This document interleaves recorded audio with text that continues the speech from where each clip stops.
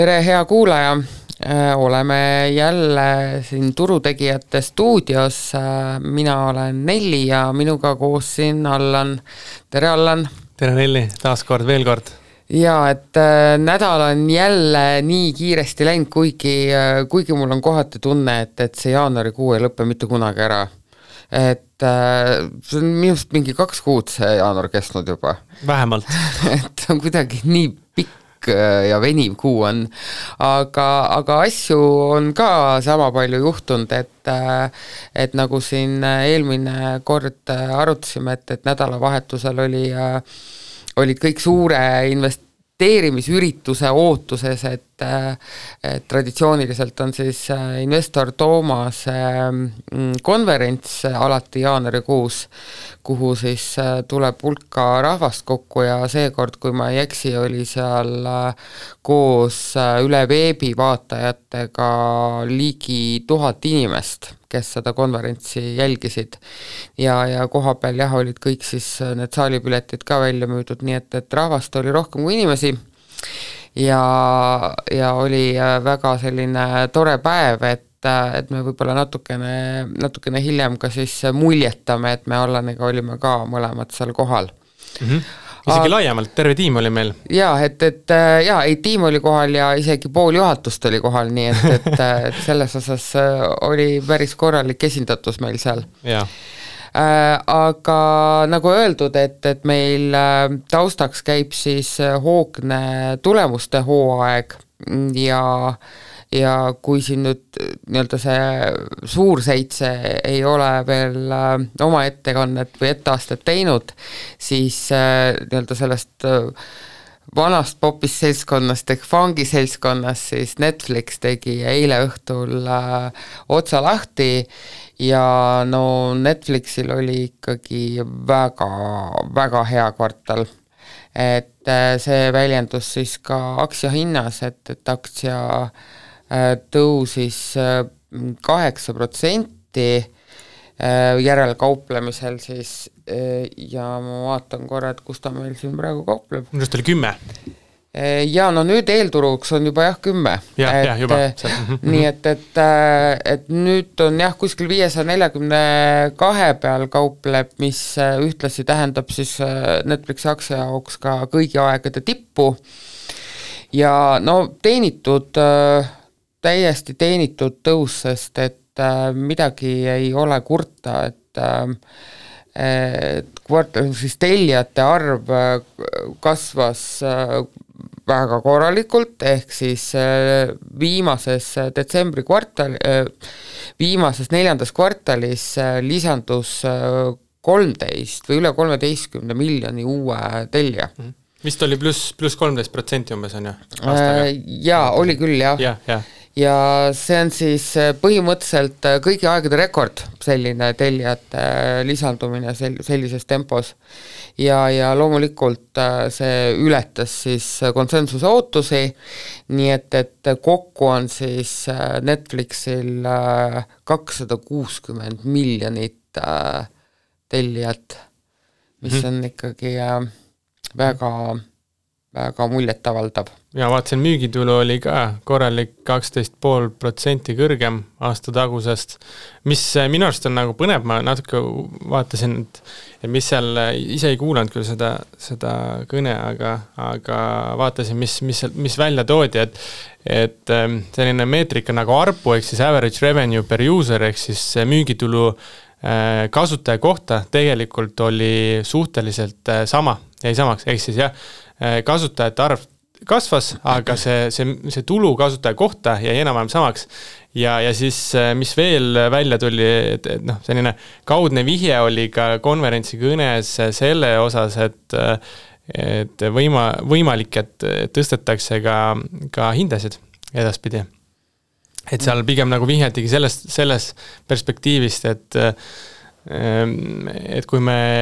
kui Netflix siis teeb mingeid uuendusi või investeerib, et siis nad ikkagi tahavad tagasi saada. Selles mõttes ikka võib-olla nagu küsivad kuulajatelt selle võrra rohkem, et siin natuke võib seda sellist ootust küll sees olla ja eriti kui sul see müügitulu inimese kohta on enam-vähem sama, siis ma arvan, et see surve on ka ikkagi, et tahetakse seda kõrgemaks saada, et natukene võib, aga ei tea, lihtsalt see on see, mis nagu vihjetena kuskilt välja lugesin ja koorus, et lihtsalt selline asi sinna juurde. Ja mis, nad olid väga optimistlikud nagu käesoleva aasta osas, 24. aasta osas, et usuvad, et tuleb korralik kasv ja nad ikkagi tahavad veel jätkuvalt siis maal neid tellijaid juurde saada ja ühtlasi ka rõhuda siis reklaamitulude kasvule, et kasvatada siis korralikult ka reklaamist saadavat tulu.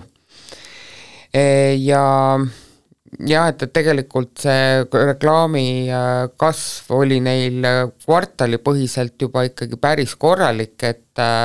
võrreldes siis eelmise kvartaliga kasvas reklaamiga seotud tulu 70%.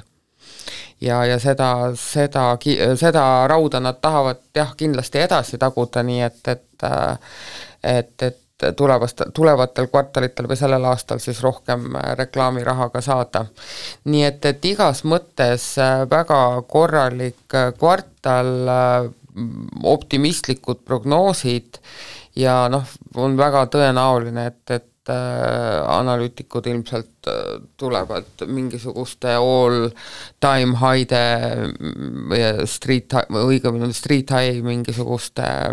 hinnasihtidega ka täna välja, ma usun. Et ta seal hakkab, sihib juba sinna 600 poole. Nii et selles osas on Netflix tegi väga ilusa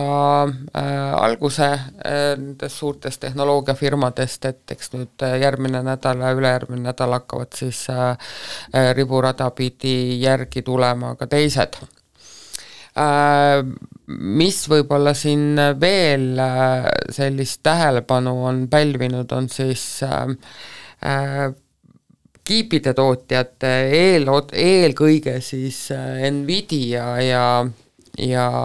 Taiwan Semiconductors, et Nvidiaga seoses muidugi oli Nvidia oli läbiv teema tegelikult ka Investor Thoomase konverentsil, sellepärast et Investor Thoomas otsustas esmaspäeval siis turuhinnaga osta endale Nvidia aktsia, mille nii-öelda siis sisenemiskohta enamus konverentsil siis esinutest nagu maha laitis, et ütlesid, et nad peaks nagu mingisugust tagasilangust ootama, ehk siis pigem sihtima seda ostu kuskil 500 juurde, sest et Nvidia kaupleb praegu 600 peal, aga siis Investor Thoomas siis ei lasknud ennast sellest kõigutada ja ütles, et nad ei hakka faktidega ilusat lugu ära rikkuma ja nad ostavad selle ikkagi ära ja ostsidki ja ühes küljest ongi, et see on see igipõline investori dilemma, eks, et sul on ettevõte, mis on väga hea, väga suure potentsiaaliga, aga hirmus kallis ja teinud läbi sellise ikka tõsise ralli, et mis ta meil ongi, seda aastat on meil olnud ainult natuke 3 nädalat ja rohkem ja Nvidia selle aasta kasv on juba olnud aasta algusest aktsial? Jaa, 22%. Just. Et sa mõtled, aasta alguses tegelikult ei ole isegi 1 kuu läbi. Ma just enne Nelliga rääkisime, et kui kogu portfell tavapäraselt sellise tootluse teeks, siis oleks juba aasta eesmärk, et võib puhkam minna, aga ütleme siin 1 kuu või 1 nädal on jäänud veel isegi kuu lõpuni ja juba on 22% pluss. Juba on tehtud, jah. Et see on see igipõline dilemma, et mis siis teha, et osta või mitte osta, eks, et ühes küljest käsi nagu ei tõuse, aga elu on nagu näidanud ka seda, et head asjad ongi kallid. Ja tihtipeale sul ei tekigi seda nii-öelda odavalt ostmise võimalust, sest mina tegelikult istusin täpselt samasuguse küsimuse ees täpselt aasta aega tagasi. Et täpselt aasta aega tagasi kauples Nvidia kuskil seal 300 või 200 juures lausa ja siis minul oli samasugune küsimus, et pagan, et on ikka nii kallis on, et äkki ikka läheb veel odavamaks ja noh, sinna ma tegelikult takerdusengi, et ma tahtsin teda nagu niimoodi jupikaupa ostma hakata ja kuna aasta alguses tuli ikkagi turg päris hooga alla ja siis ma mõtlesin, et tuleb veel. Ja no võt siis, eks ole, sealt... Ja siiamaani. Jah, just siiamaani ootan, eks ole, aga nüüd on Nvidia juba 600 peal, nii et kui ma oleks sealt 300 juurest endal positsiooni kokku ostnud, mul oleks juba 100% tootlust, nii et see on igipõline dilemma ja seal ei ole nagu sellist ühte ja head ja selget sellist juhendit, et mida siis nüüd teha, et osta või mitte osta või olla või mitte olla, et eks ta on, et eks ta võib minna nii ja naa ja Nvidia puhul muidugi kõvasti ikkagi annab sellele kasvupotentsiaalile hoogu juurde kogu see AI maania, mis meil käib ja siin, mis ma siin nüüd viimase prognoosina lugesin, et aastaks 2032 prognoositakse AI turu suuruseks 1,3 triljonit $. Nii et kui me nüüd selle aluseks võtame, siis tegelikult on see nagu polegi mingit küsimusteks, et see on juba nagu Bitcoinist eelmine kord rääkisime. Jah, just, aga ütleme, siin on ikkagi natukene rohkem lihaluudel, et Bitcoini puhul võib-olla olid need prognoosid sellised varrukast välja tõmmatud, aga sellel prognoosil on ikka selles mõttes nagu rohkem lihaluudel ja kui see turg nagu nii suure hooga kasvab, et siis Nvidia on kindlasti üks neist, kes sellest kasvust ka oma osa võtab. Absoluutselt. Ma vaatasin isegi, et huvi pärast siin 1 aasta tootused, kes meie kuulajatest näiteks investeeris, Nelli kurtis oma siin mure ära, kui keegi investeeris, et siis aastaga on tootlus isegi 230%, nii et see on ikka väga, väga suur nagu tulemus, et kes investeeris või on praegu investor sellest ajast, et selles mõttes igati hästi läinud ja lõpuks ju me võime siin rääkida, et on ta kallis või mitte fundamentaalide osas nii edasi, et lõpuks selle aktsia puhul praegu viimane aasta on mänginud suuresti see narratiiv, mis seal ümber on, et mainisid Nelliga AI-d ja kõike muud sellist on ju, hinnatakse hästi palju sisse seda potentsiaali ka, et selles mõttes lõpuks ei ole vahet, mis me võime jällegi sellest väärtusest rääkida, aga fakt on selles, et aktsia on kõvasti tõusnud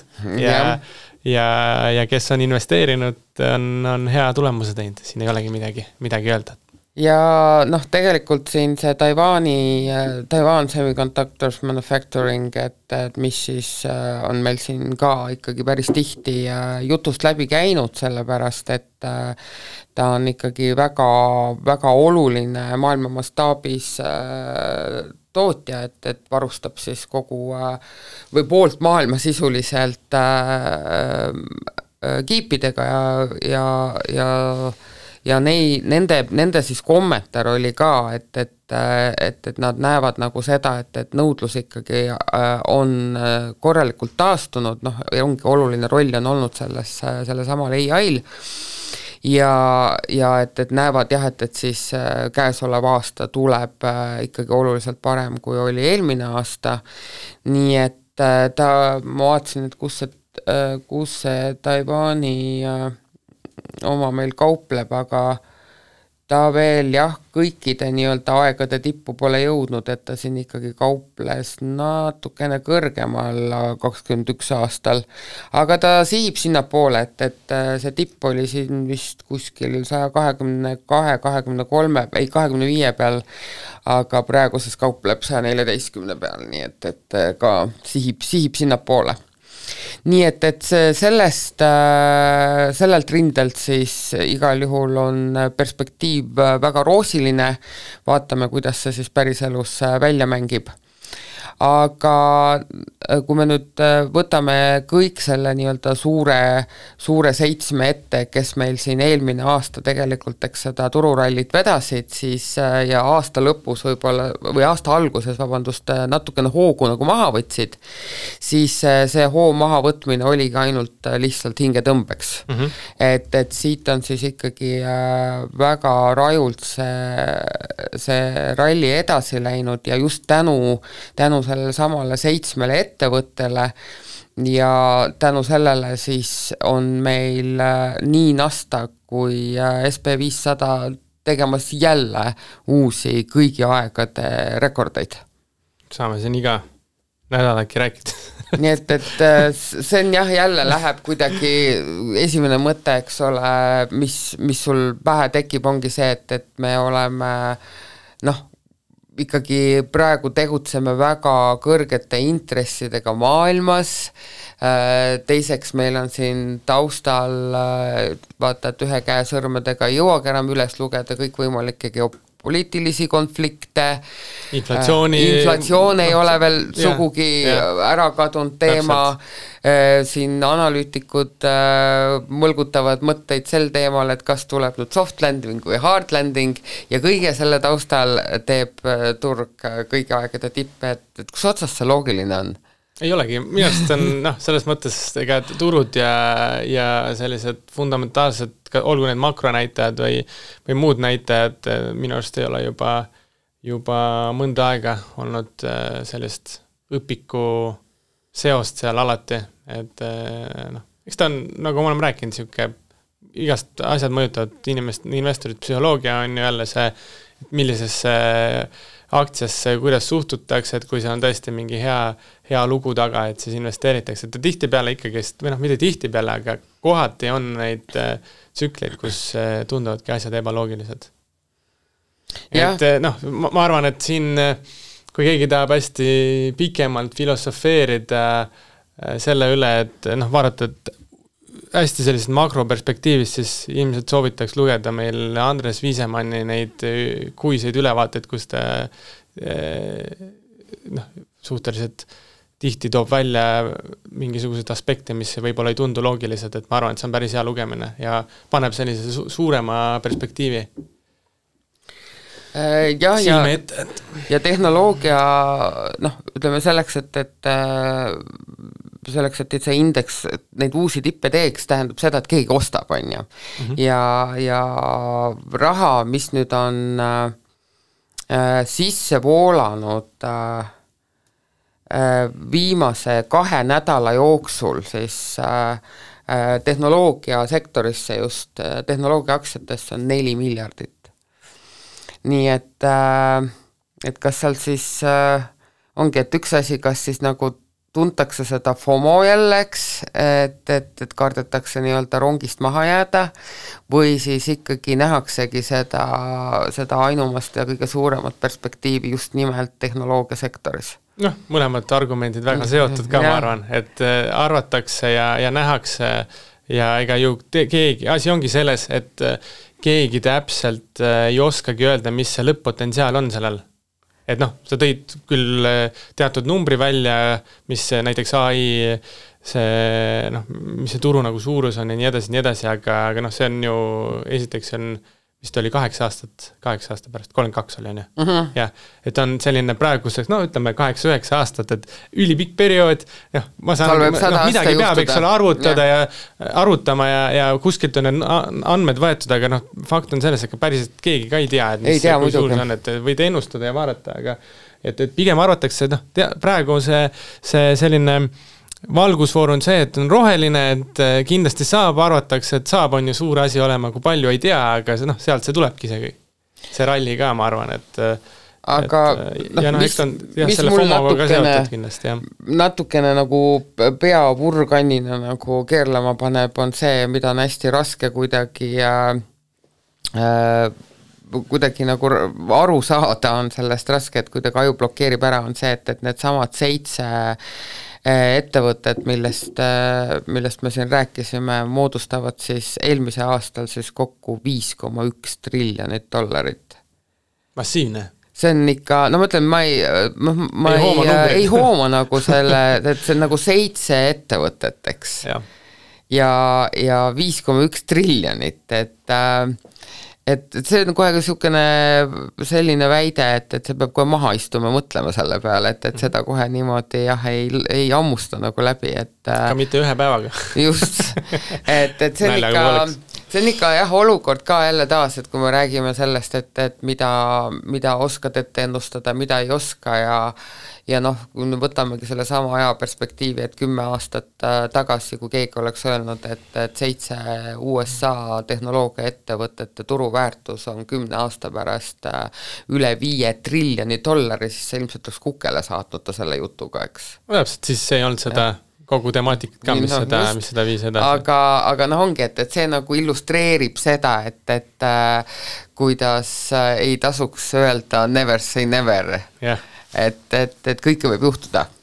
Expect the unexpected. Jah, just täpselt. Tuleb meil igasuguseid tsitaate siin taga välja. Pärleid siin, jah. Aga jah, siin me nüüd oleme siis jah, et oma turutippudes ja siis nende ülejäänud või nüüd nende sama 7 ettevõtte tulemuste ootuses, ja ootused on igal juhul kõrged, nii et mingisugust libastumist nad endale ülemäära palju ei saa, aga ma mõtlengi, et kui nüüd veel selle jutu kokkuvõtteks öelda, et kui nüüd investorite perspektiivist kogu seda situatsiooni vaadata, arvestades kogu seda majanduslikku tausta ja seda, et neil ettevõtetel on sisuliselt olematu võlakoorem, neil on väga palju vaba raha, siis mis saab olla kindlam kombo ühe investori jaoks, isegi ütleme selles kontekstis, et ma tahaks nagu hoida oma raha, ütleme börsil, aga enam-vähem ikkagi niisuguses turvalises kohas on ja. Mis saaks parim kombo olla? Ma ei tea ühtegi parimat kombot. Ettevõttel on sisuliselt 0 võlg ja palju raha. Kõik jumal hästi ju. Hinnatase võiks madalam olla. No võt, aga see ongi, et neid valikuid või kus selline kombo nagu on, ei ole ülemäära palju börsil pakkuda. Aga need on väga olulised sellises keerulisemas keskkonnas. Just, ja need on nagu, eriti praegu, eks ole, kus see rahal on nagu hind tekkinud ja see jalgealune võib-olla väga kindel ei ole üldiselt, et siis see on väga sellised rahustavad argumentid. Ja, ma arvan, et selle võlakormuse osas isegi võib-olla, mida madal võlakormus on alati selles mõttes positiivne selles perspektiivis, et riski on nagu vähem, aga see võlakormus ei pruugi üldse liiga madal olla, ta võib selles mõttes keskmisel tasandil olla, liiga palju on ka halb, aga keskmisel tasandil peamine on see, et ettevõtte suudaks selle võlakormuse ilusti ära hallata. See on hästi oluline, et jälle tuleb see vaba rahavoog ja kõik see mängu, mis seal tekib, et jumala eest saad ju võlga ka võtta, aga kui sul sellist rahavoogu on piisavalt ja ülegi veel, et seda katta, siis see on kõige olulisem. Jah, aga räägime siis natukene, läheme natuke sealt tehnoloogiast, astume välja, et selline siis elektriautod ja roheenergia on siis olnud siuke viimase 2 aasta peksupoiss, kui nii võib öelda, ja kui siin mingi hetk, kui see elektriautode maania nii-öelda pihta hakkas, et siis põhimõtteliselt kõik autotootjad avasid endale siis elektriauto tootmisliini või siis kellel oli juba olemas, tegid veel suuremaks ja nüüd on siis mõnes mõttes nagu siis see tõehetk hakkab kätte jõudma, et kas see oli hea mõte? Ma ei teagi täpselt, kas see nagu tõehetk on, aga ma arvan, et see on natuke seotud sellise tootesegmendiga, et milleni me siis jõuda tahame, on see, et Ford siin teatas, et nad vähendavad sellise mudeli nagu F150 Lightning, mis on selline elektriauto versioon siis klassikalisest F150 mudelist, selle siis tootmist vähendatakse sisuliselt pooleks, ehk siis nädalas toodetakse 3200 asemel umbes 1600, põhimõtteliselt ongi pooleks. Ja kes ei tea, võite guugeldada, aga see Ford F-150 on siis selline, kuidas ma ütlen eesti keeles, see on nagu pick-up truck, ehk siis selline veok siis või? Ma ei tea, kas veokiks saab niimoodi, ta on nagu maastur selline. Ta nagu maastur. Ja suur maastur on ju, ja ameeriklastele või USAs eriti üldiselt nagu meeldivad need mudelid, ütleme need, mis on siis sellise tavapärase kütuse peal. Et see on suhteliselt populaarne mudel seal ja ma arvangi, et kuivõrd kütuse hinnad ja kõik muu on ka natuke teistsugused kui meil seal, siis ega sellele segmendile see elektriversioon vist väga nagu peale ei lähe. Et kui sa oled harjunud suure autoga, mõtled, et seal ilmselt need mootorid ja kõik bensiinimootorid ka teevad häält ja kõike muud sinna juurde, et siis jah, väga vist seda elektrilist versiooni sa asemel ei taha. Ma arvan nii, vähemasti Ford ütleb, et nad lihtsalt tegid selle otsuse sellepärast, et nõudlust lihtsalt ei ole selle elektriversiooni vastu, et jah, aga see on jälle tasubki välja tuua, et see on seotud ainult selle praegu, see jutt, millest me räägime, on selle ühe mudeliga seotud ja see, ma arvan, natuke mõjutab, sõltub sellest, et see on hästi siuke üks osa on ju, või tootesegment, mis neil on. Ja, et muidu ju tegelikult ei saa öelda, et see elektriautode teema nüüd nii-öelda ebaõnnestunud oleks, et siin ju see sama Hiina elektriautode tootja ja Tesla ju üksteise võidu siin trumpavad üle oma tootmisnumbritega, nii et ja teised ka, nagu sa ütlesid, enamus autotootjad on ikkagist sinna panustamas, selles mõttes trendina, ma arvan, siin ei muutu suurt midagi, et see on lihtsalt selline, võib-olla natuke naljaga pooleks, aga huvitav info siia. Aga siis on veel üks ettevõte, keda roheline kellel võib-olla siis öelda, et kellel roheline värv ajab närvi punaseks. jah, et siin on teine ettevõte, millest võib-olla korra tahaks rääkida, on Exxon, kes on siis üks suuremaid naftatootjaid. Üks top 5 sees nad kindlasti on, ma nüüd ei mäleta peast, mis see nagu turu osa on täpselt. Ma võiks täitsa praegu puusalt pähendada, kas ta mitte kõige suurem ei ole USAs on ta kindlasti kõige suurem, maailmas ma jäänud võlgu, et aga USAs on minu meelest ta kindlasti kõige suurem. Väga suur. Väga suur. Nafta ettevõte ja seal oli siis see mureks, et neil on teatud sellised aktivist-investorid seal, kes on siis kokku leppinud, et nad tahavad tuua välja hääletuse, kus Exxon võiks siis oma kliima eesmärke natukene mitte kus parendada oleks ka tegelikult õige sõna, aga natukene siis jäigemaks teha, siis proovida saavutada midagi rohkemat, kui nad seni välja toonud on selles mõttes. Ja seal Exxon siis arvas, et see ei ole põhjendatud ja praeguse info kohaselt on mindud siis Texase kohtusse sellega, et saatis oma investorid kohtusse sellise teemaga, et sellist hääletust mitte esile tuua. Ja nüüd tegu on siis jälle, mina ei ole selles mõttes kliimaeesmärkide suur ekspert, aga siin on jutu siis kolmanda skoobi eesmärkidega, kes iganes natuke rohkem teab, et siis teate, millest jutt on, aga kolmanda skoobi siis eesmärkidega ja Exxon siis väidetavalt on ainukene 5 suuremast USA naftaettevõttest, kellel ei ole selliseid konkreetsemaid eesmärke. Okei, nüüd on siis eks nad kõik selles mõttes lisavad oma raportitesse eesmärkega, ilmselt seal tahetakse natuke rohkem saavutada ja investoritel ka ju tegelikult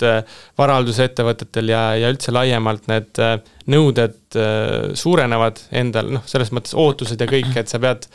lõpuks investeerima ka siin sellisesse kohta, või ettevõttesse, mis siis nende eesmärkidega kokku läheb ja kui ei lähe, siis sa ei saa enam investeerida. et see võib ka täitsa olla. Aga jah, selline kaasus ja no, minu arust ei ole niisugust asja varem olnud. Ja, eks neil on siis nüüd jah, seal kõvasti jagelemist oma vahel, aga mitte ainult siis naftafirmad ei jagele oma rohemeelsete investoritega, vaid siis USA-s teatavasti, eks ole, et meil oli siin eelmine aasta selline minikrahh pangandussektoris, mille järellainetus ikkagi kestab siiamaani ja pangad siis USA-s peale Silicon Valley panga kokkukukkumist jagelevad siis regulaatoritega, sest et regulaatoritele see olukord üldse ei meeldinud ja nad üleüldse ei taha seda uuesti läbi elada, sest et eks seal oli natuke kivi ka nende kapsaaeda ja mis sa siis teed, sa karmistad jällegi siis reegleid. Jah, noh ja lõpuks ongi selline asi jälle juhtub, siis otsitakse seda süüdlast alati või üritatakse siis näpuga näidata, et kes võiks mida paremini teha, mis minu arust tagantjärgi vaadates on okei, et see, selleks need regulatsioonid kõik ongi, et õpitakse mingitest suurtematest krahhideks, tahetakse, et seda enam ei juhtuks, nagu sa mainid, et selles mõttes igati, motiiv on igati arusaadav ja siin ongi see taust, et siis USA siis üks regulaatoritest tahabki, on rääkinud siis rangematest kapitalinõuetest, mis nad tahavad pankadele, USA pankadele siis juurde tuua seoses selle Silicon Valley panga kollapsiga ja siin on natukene välja toodud ka, et ekstra siis $2 iga $100 risk-weighted assets, mis on siis riskiga kaalutud vara. Selline panganduses kasutatud arvutus, mida läbi viiakse siis, et natukene siis karmimaks teha, mille peale pangad on ikkagi loomulikult vastu vaielnud ja öelnud, et see tähendaks ju seda, et laenatakse nagu suudetakse vähem laenu anda, et rohkem pead on ju kapitali hoidma ja siis, et see tõstab justkui kulubaasi ka ja mille peale siis regulaator ütles ka pankadele, et siis, või vihjati, et siis saate vaadata üle oma dividendimäärad ja aktsiate tagasiostu programmid, et vihjati ka sellele, et prioriteedid peavad olema paigas. Aga eks see muidugi pankade osas ka arusaadav, et selles mõttes investoritele pead ka seda kõike selgitama ja selles osas kui asjad muutuvad, regulatsioonid juurde tulevad, siis tähendab see ka lisatööd neile ja muud aspektid juurde. Et igati arusaadav vaidlus, ei tea, kuidas see lõpeb, eks näeme, aga praegu selline teema veel juurde. Ja ega seal ka ei ole see elu kerge, et oledki seal kolme tule vahel, et ühest küljest on regulaatorid, teisel pool on investorid, kes nõuavad kasvu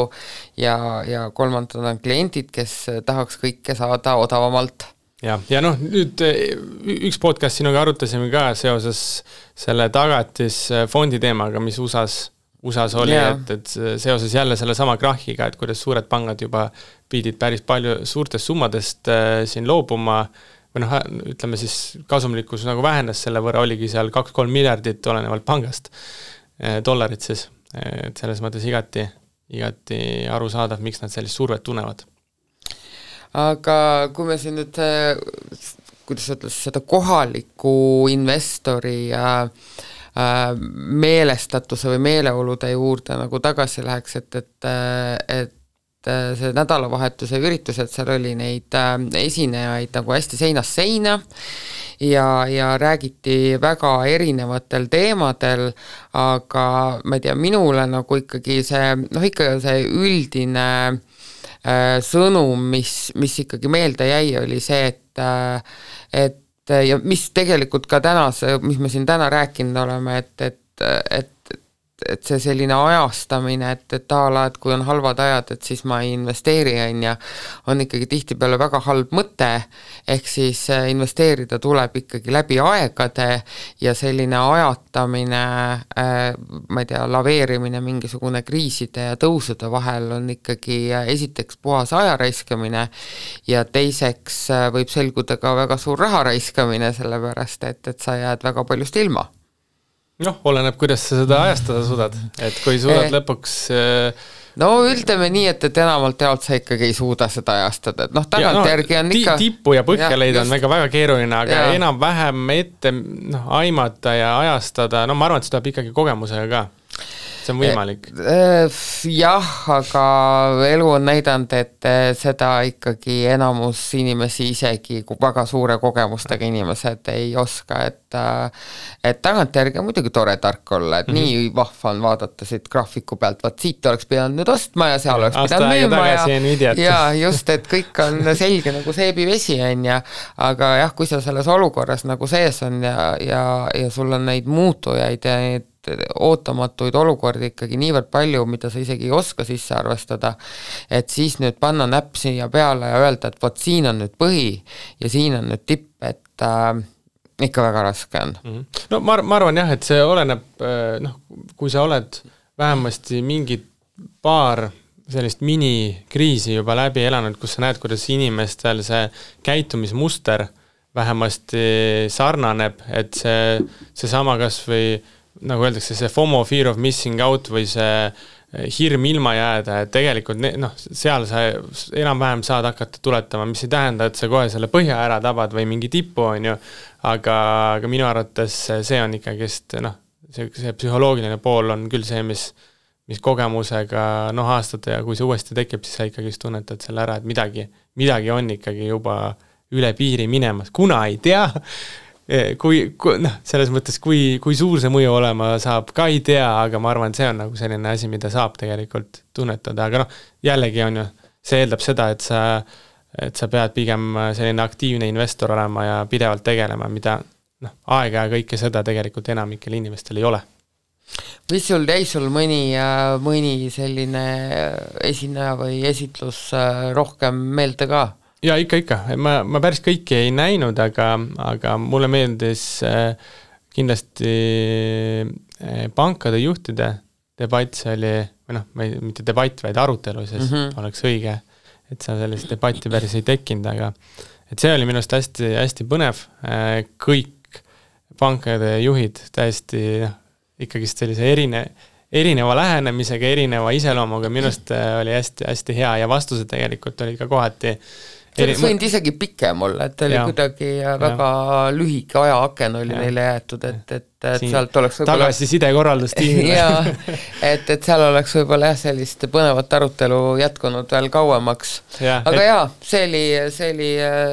oli tore selles mõttes, et ongi, et kui Paavo, et kui sina ka kuulad meie podcast'e, et siis tead ka, et edaspidi võib isegi pikemalt teha. Ma arvan, et see, sul on rohkem on ju neid esinejaid paneelis ja ega siis on okei teha ka, ma arvan, pikemalt ja inimesed ikkagi suudavad kuulata ja mida, kui sul oleks näiteks üks inimene on ju või kaks, et siis teeb poole tunniga kindlasti ära, aga ma arvan, et oleks võinud tõesti pikem olla, et seal neid põnevaid teemasid jätkus ja ma sain aru, et Paavol ka kõik küsimused esitatud ei saanud, et selles mõttes igati äge oli see, et selles mõttes, et mis võib-olla et oligi lava oli nagu täis võimalikest valdkondadest erineva skaalaga investoreid ja inimesi, kes siis igapäevaselt börsil toimetavad, aga siis vahepalaks, mis mulle alati meeldib, et on toodud võib-olla ka inimesi, kelle selline igapäeva tegevus või töö ei ole investeerimine ja sellel korral oli näiteks Ragnar Klavan, kes on ju teatavasti hoopis jalgpallur ja kes siis rääkis oma suhtest raha ja investeerimisega ja siis Reket. Absoluutselt sellega. et Reket, kes on siis ju lausa, eks ole, nii-öelda loomeinimene ja meil on ikkagi see stereotüüp on nagu peas, et kunst ja raha nagu kokku ei käi, aga selles osas on sellised toredaid erandeid ja Reketi puhul mul jäi väga hea väljend meelde, et kui Meelis Mandel siis Äripäevas siis küsis, et mis su investeerimispõhimõtted on, siis Reket ütles, et kui on roheline, läheb rõõmsaks, kui on punane, läheb õõnsaks. Ja et miinust ei taha portfelli. ja miinust portfelli ei taha. Ja minu meelest enam paremini öelda ei saagi, et ega siis kõik geniaalne ongi väga lihtne tihtipeale ja see võtab nagu väga ilusti selle investeerimispõhimõtte ju ka kokku, et mis seal ikka siis pikalt nagu keerutada ja väga nagu sellist pikka juttu sinna juurde kududa, et jaa, ei, ma olen täiesti nõus selles mõttes, et mis mulle meeldis Reketi selle siis intervjuu, võib öelda, selle käigus, et meeldis see, et hästi ausad vastused olid. Et ei olnud sellist, et kuidagi oma, kui investeerimist rääkida, et selles mõttes, et ei toodud midagi siukest välja, mis tundub liiga keeruline või ei vasta tõele, tundus nagu hästi aus ja hästi autentne oli, jah. Rääkis täpselt niimoodi, et tegeleb täpselt nii palju, kui jõuab, on ju, ja nii edasi, et nii lihtne, ühesõnaga see kõlas täpselt niimoodi, nagu ilmselt on ka, et midagi siukest liiga nagu keerulist silma ei jäänud, et see on nagu äge, et just ausalt nagu räägite. Jaa, et selles osas tõenäoliselt leidsid nagu kõik inimesed endale omad lemmikud, et oligi, et see valik oli väga seinast seina, et kes tahtis võib-olla väga sellist süviti juttu kuulata, nende jaoks leidus ja kes võib-olla läks natukene sellist kergemat kuulamist sinna leidma, et siis tema ilmselt sellega leidis. Aga nüüd hakkab jälle meil selle nädala podcasti aeg täis tiksuma, et julgustan siis kõiki kuulajaid ikkagi meile küsimusi saatma, et kui on kuskilt midagi põnevat kõrvu jäänud või mingisugune küsimus on juba pikalt meelel olnud, aga pole ikkagi vastust leidnud, et saatke see küsimus ikka sellele endisele aadressil turutegijad@lhv.ee ja püüame leida siis üheskoos vastused. Muidugi. Või siis leiame kellegi, kes saab vastata. Just, aga seniks kõike toredat, järgmiseks nädalaks pole ikka veel see jaanuarikuu ära lõppenud, aga siis juba lootus jääb. Mina olen Nelli, minuga koos siin stuudios oli Allan ja te kuulasite LHV podcasti Turutegijad.